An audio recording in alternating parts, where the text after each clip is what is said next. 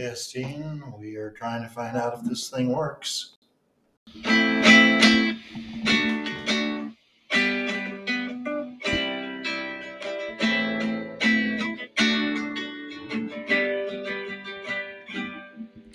Hello, I'm Shannon Christensen, and welcome to the Max and Pat Haderlie Family Podcast.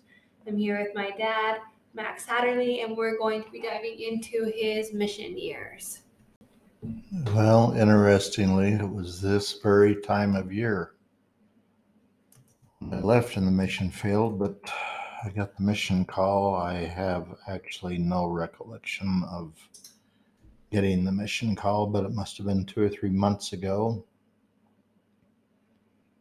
And we sat down as a family and opened up the letter that called me to the Southwest British Mission. And I was supposed to enter I just about said MTC. There was no such thing as an MTC. It was just the mission home in Salt Lake sometime about a week ago, first part of November, I think. Anyway, so a couple of things I can remember. My dad somehow got a hold of the missionary discussions. Dads sometimes seem to know how to do this kind of stuff. I was a dad, but I never knew how to do it. My dad got a hold of the 6 missionary discussions, which were in a little black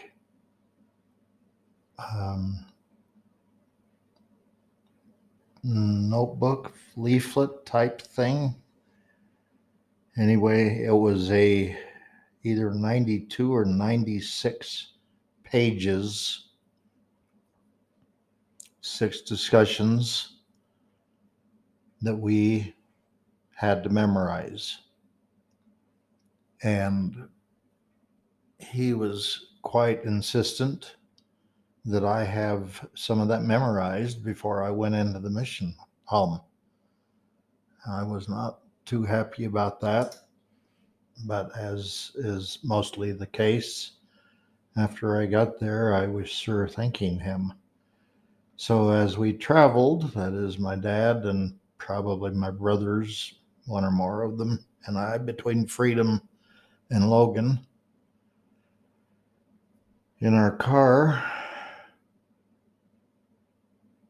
and I don't know how he seemed to know this, but we would memorize scriptures and memorize the mission discussion. And by the time I entered the mission home, I had the first 1.5 discussions memorized,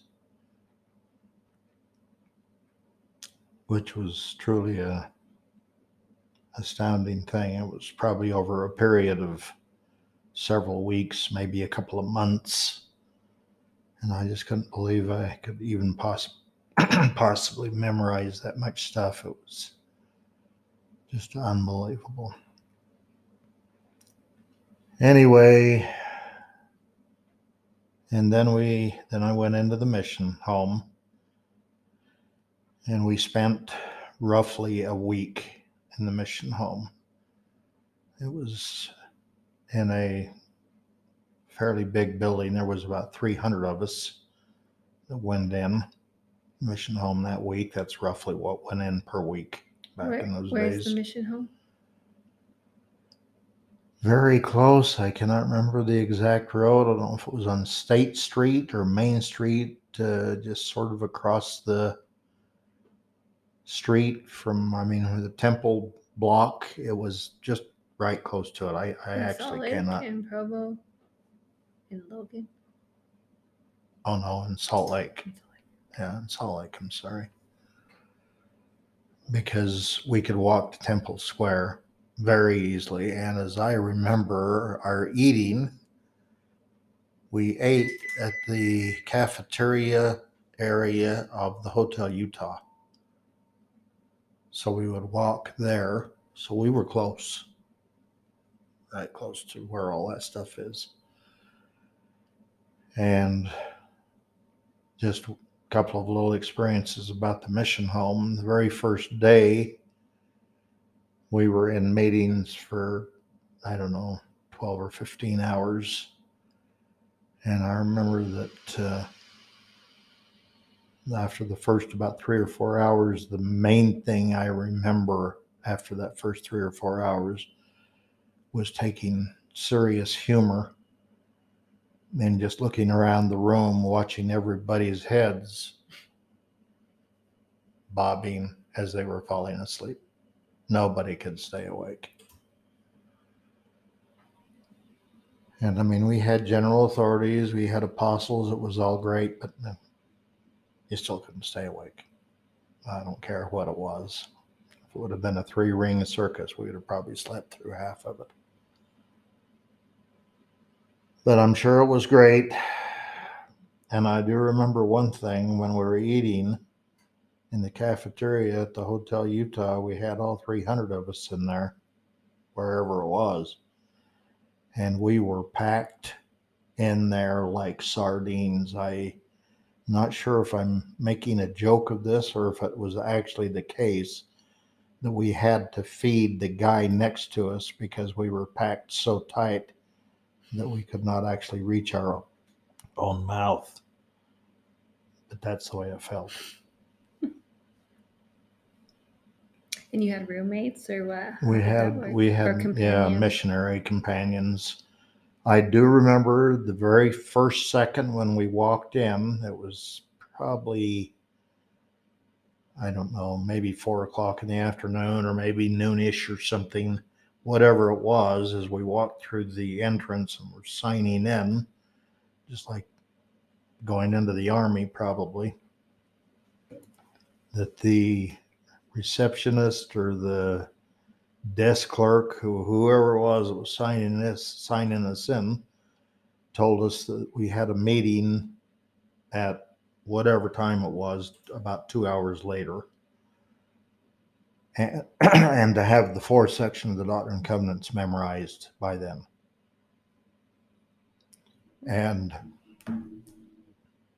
4th section of the Doctrine and Covenants is not very long, and it is certainly a missionary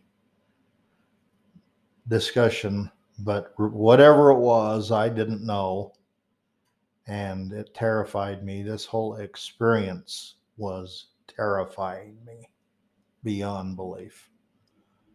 Anyway, because it was terrifying me so much, I went into whatever our room was, met my companion, and then whatever he was doing, I had no clue. I didn't care. I sat in a corner someplace and pounded like crazy. And by meeting time, I had this discussion, this section 4 memorized, which I'm not exactly sure why we had to have it memorized by then. I think it was just the pressure cooker of, this is what you guys are going to do now. I mean, it was just like a drill sergeant. So we did it.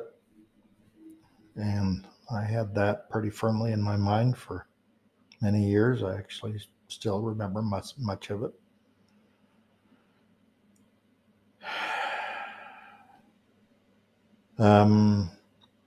Right this second, I can't think of too many other experiences in the mission home, other than on about the 4th or 5th day, we went to the temple, which was the Salt Lake Temple. For many people, it was probably their first time, but my parents had taken me to the Logan Temple where we lived at least once before that. But I do remember being in the Salt Lake Temple. And out of 300 people, I was 297. So I was on the back row, 2nd or 3rd from the end. By the time they got to me, I was utterly sound to sleep. In the last room before that, I mean, those of you who have been through the temple know what I'm talking about. Anyway, And they came and thumped me on the shoulder or something to wake me up. I'm sure my companions that were sitting around me were all sound asleep too. And in fact, after the first day, the main thing we did was sleep in all of our classes because it was so much sitting, so much meetings and pounding into our head, everything that it was beyond all of us as anything we had ever been through in our entire life. And it was utterly ridiculous. But it was fine. In fact, it was great, I'm sure. And I wish I could just think right offhand anything else that came to my mind about the mission home. What did you think when you got called to your mission? Oh, okay. You just reminded me of something. My dad worked for Beneficial Life Insurance Company, and the president of Beneficial Life Insurance Company was George I. Cannon. And there is some other Cannons, George Q. Cannon, that was, I think, a general authority, and George I. Cannon became a general authority. But anyway, at that moment, the president of Beneficial Life was the mission president of the Central British Mission. And to say the least, my parents wanted me to go to the Central British Mission because they knew Brother Cannon very well, President Cannon, and I had met him a couple of times. As we have stated earlier, the main place that I remember was in San Diego because he was the one that got us out of this dumpy looking flamingo type motel into the Hilton Inn beside the San Diego Bay. And he was in his beach clothes. And I mean, this was President Cannon, the president of Beneficial Life, now the mission president. And to say the least, when we opened the mission call to the Southwest British Mission, my parents were severely disappointed. I don't think I cared less, probably, but it terrified me. Absolutely terrified me beyond belief. If I would have been going to South Cache in northern Utah, I think I would have been terrified. But I was terrified. What else can I think of? Didn't you want to? You talked about going to England because you knew you wouldn't have to learn a language, and yet it would still be foreign. Yeah, I'm sure I had those thoughts. I cannot remember them at this moment. But I'm sure I did.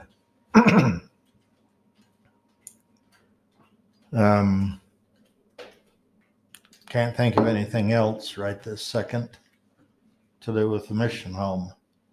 How long were you at the mission home? 1 week. Oh. I don't know what day we went in, but I think it was Monday, about 4:00 in the afternoon, and it was pretty sure it was by 7. We were supposed to have that section memorized at our first meeting. At 9 or 10 or 10:30 or something, lights out. 6:00 in the morning, jump right up. Could have been Bishop Rigby. It was absolutely an army style of regimentation. I guarantee you, we had a half an hour. Everything was outlined to the minute. It was absolutely like the army, except that everybody was smiling and pretending to love everybody.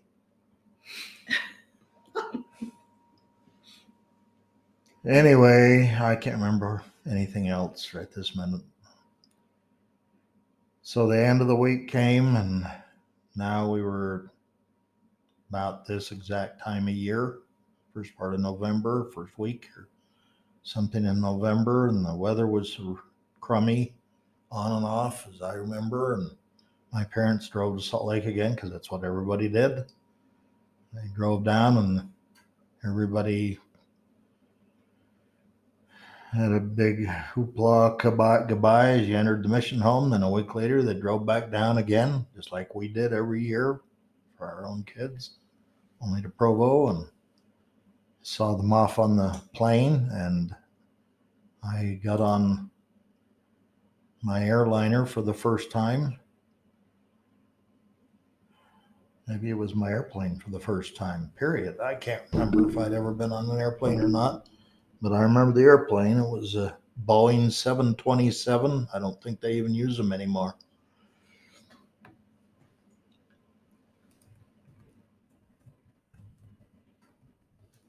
Am I supposed to keep going? Oh, anyway, and the only thing I remember about that is pretty much everything's mechanical to me, but as it taxied down to the end of the runway, and then most everybody's been on planes now, but anyway, pulled around and got in line, and then got the go ahead, and the captain did what all airliners do, and that's push the throttles on the engines to full throttle. And in my life to that point, I'd never felt the push of that much horsepower. I'd never felt anything like it before. I just sunk you into the seats because that's what it does. And those three engines, that plane 727 had three engines, one of which was up in the tail. I can still remember that. The other two were on the sides of the tail. So all three were in the rear of the plane. I'm not sure I've even seen a plane in today's world like that. They're all under the wings, or most of them. Anyway, it was the most unbelievable thing I'd ever felt. And then I spent the next couple of hours absolutely in terror because that plane was going nonstop from Salt Lake to Chicago. And we landed in Chicago, and I had never, that is not true. I had been to New York. I had been to Seattle. I had been to San Diego. I had been to a big city, but not in an airport. And I had never seen anything like this before. The airport was a city. I mean, all airports are cities now. Salt Lake is a city. Anyway, and I was absolutely terrified that I was going to miss my connection. And I can't remember if they took us on a bus. It almost seems like they did to our connection. But it was a terrifying experience. Somehow we made it. When you say we, what do you Okay, mean? well, usually there was more than one of you traveling together. And honestly, I cannot quite remember. I do remember on the way home, but on the way over, I can't remember if I had a companion traveling with me or not. But he offered me, if I did have a companion, zero confidence because he knew nothing either. Anyway, we made it. And then we boarded a Boeing. This was the biggest plane built, Boeing 707, which was nonstop from Chicago to London.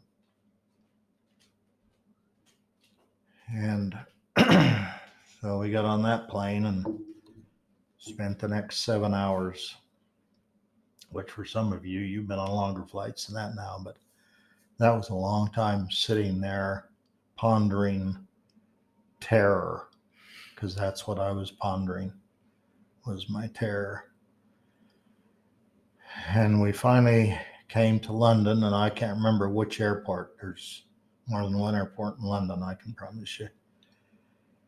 So I don't know if it was the big main one, Heathrow, or another one, but as the plane descended into London, I thought that I had gone backwards in time about 200 to 500 years, as I had left Salt Lake and northern Utah, and now I was landing down and I could see out the plane's windows, and everything looked dark and dingy and dirty and archaic, and I just couldn't even believe what I had done.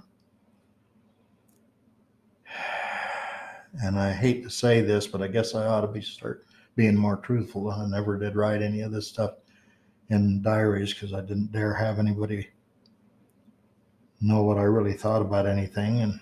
But anyway, when I very first was leaving for the mission field, in addition to terror, I was also unbelievably relieved because I was getting out of prison. That was my word that I used to myself, from under my dad and mother's rigid thumb. And I thought that right up to the moment that we walked into the mission home. And then I realized I was just entering prison.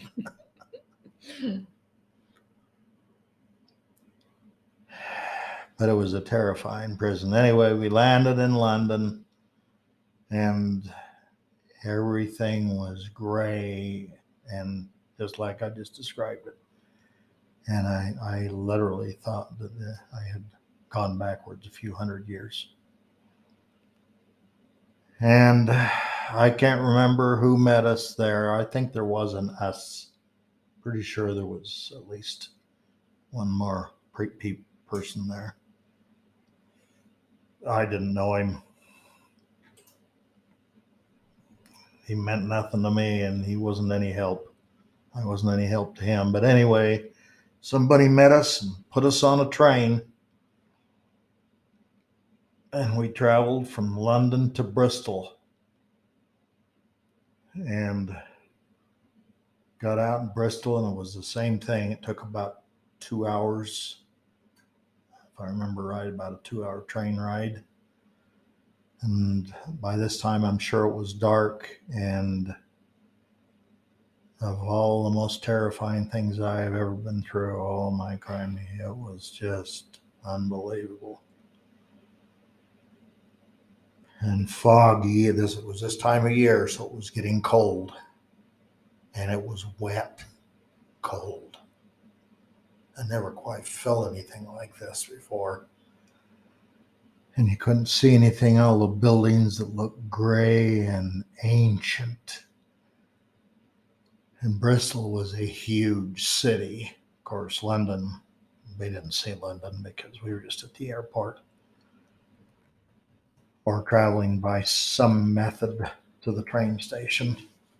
I can't remember any of it except the terror. Got to the mission home, and the mission home, everything just looked ancient. I couldn't believe it. Like the architecture. Yep. Just looked like the whole world. Cobblestone streets.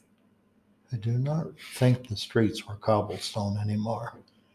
But other than that, it was solid rows of buildings, which I later came to find out they called council houses, which would be nothing more than just gigantic apartment houses. This apartment house that Michael's got built over here on By the park. where? By Freeman Park. Yeah, by Freeman Park, but I'm trying to remember the name of the road. I'm on it every single day. That's where I go get Britain. Mom and I have been over there, but you remember those apartments. I mean, there's about 30 apartments solid, only they're really modern looking buildings. And then there's another about the same amount on the other side of the road. That's what these are, only there's miles of them. And they're all dark and grungy and gray. And of course, this is my perception because it was nighttime and it was cold and foggy. And anyway, we walked through the front door of the Wells house. That was a lot of the buildings over there. They have names on their buildings. Anyway, that was the name of our mission home, and we were greeted by these smiling, absolutely wonderful, beautiful people that were pretending to love us and just make us feel so welcome. And so we were smiling back and pretending to be happy to be there. And it was just all so wonderful and so terrifying. And oh my good night. I just can't even tell you how terrible it was. I was scared beyond anything I've ever, and I've been through a lot of scary things already by that time. I just remembered one thing. It's nothing to do with the mission field. Back a year earlier, when I was going to Utah State and went through those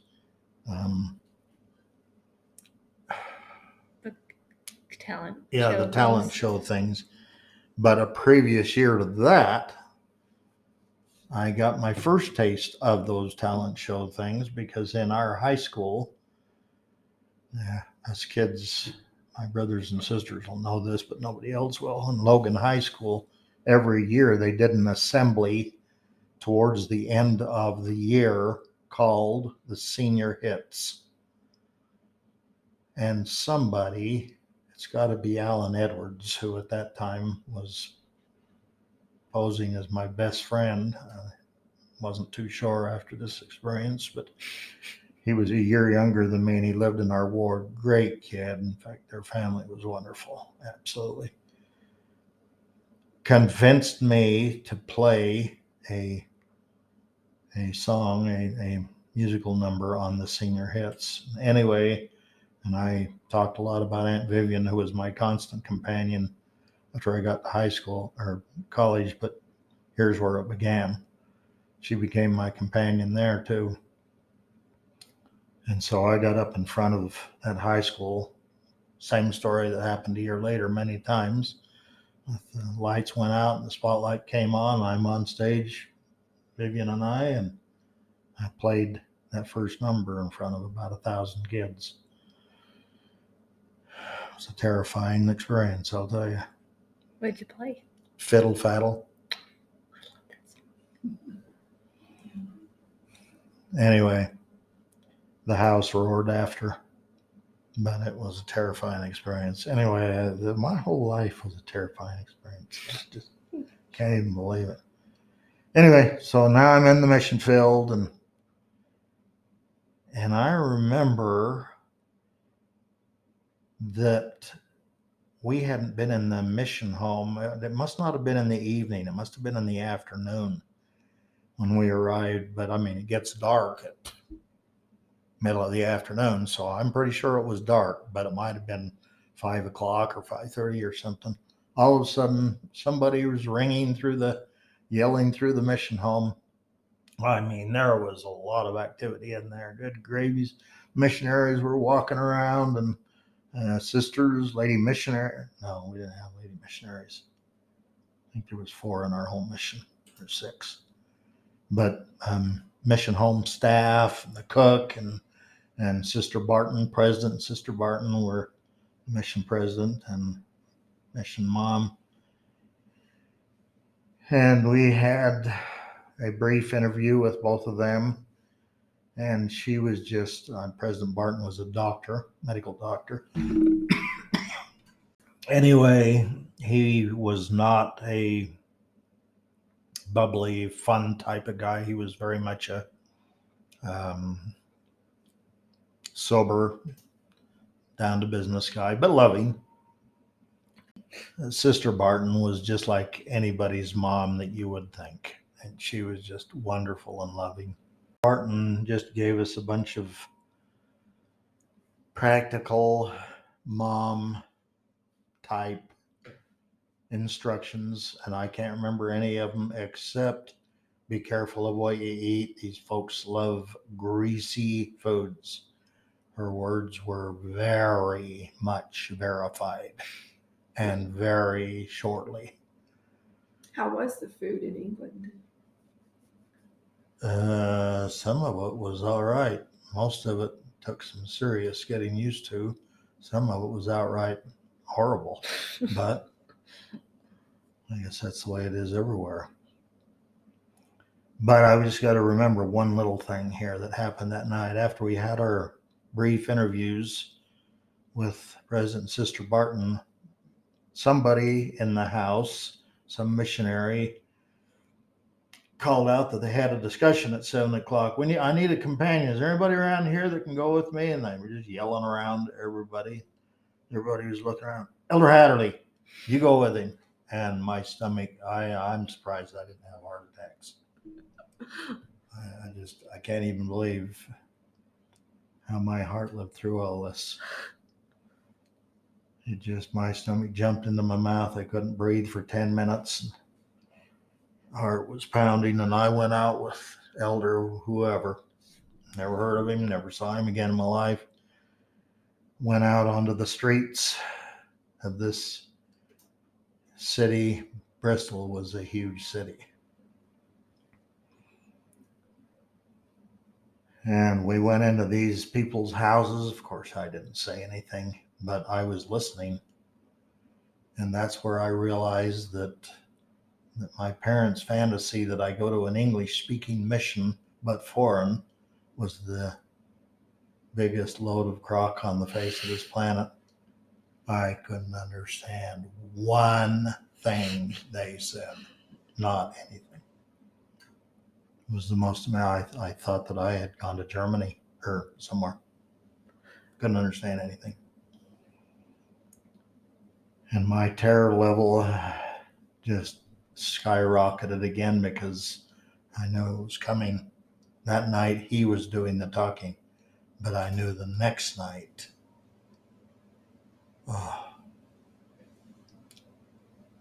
we better stop here.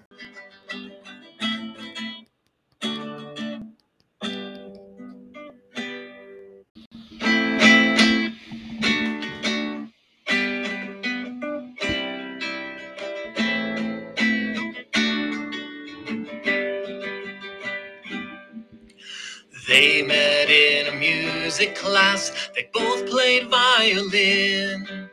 One day he got up the nerve to try to reel her in. He asked her, would you like to see my fancy set of wheels? She said yes, and that was that. Soon they became something real. Then one night on a hill overlooking town, he took her hand and said to her as he knelt upon the ground, let's make some music all through our lives. Some simple music all through our lives. There's a melody I feel when I'm with you. So let's join together forever. And she smiled and said, yes, let's make some music all through our lives. Some simple music all through our lives. There's a harmony I feel when I'm with you. So let's join together forever, no matter what we do. Then they began to speculate what the future might hold. They said, maybe we'll have a lot of kids and raise them somewhere cold. Maybe they'll learn piano and we'll live on a farm. And we'll try to teach them right from wrong and keep them safe from harm. And maybe we'll have our share of trials, but maybe it'll all work out. Maybe we'll live in a few good small towns as we learn what life's about. And maybe we'll make music all through our lives. lives. Some simple music all through our lives. There's a melody I feel when I'm with you. So let's join together forever, no matter what we do. Yes, let's make music all through our lives. Some simple music all through our lives. There's a harmony I feel when I'm with you. So let's join together forever, no matter what we do. The music of love, the music of hope, of faith and joy. Maybe we don't know everything, but maybe we'll just enjoy that we're making music all through our lives. Some simple music all through our lives. And maybe in 50 years we'll be gathered near and far, and our kids will honor us and give thanks to us for teaching them that life's not so hard, with music all through our lives. Some simple music all through our lives. And now that it's been 50 years, we can see it all came true. So glad I feel this melody and harmony whenever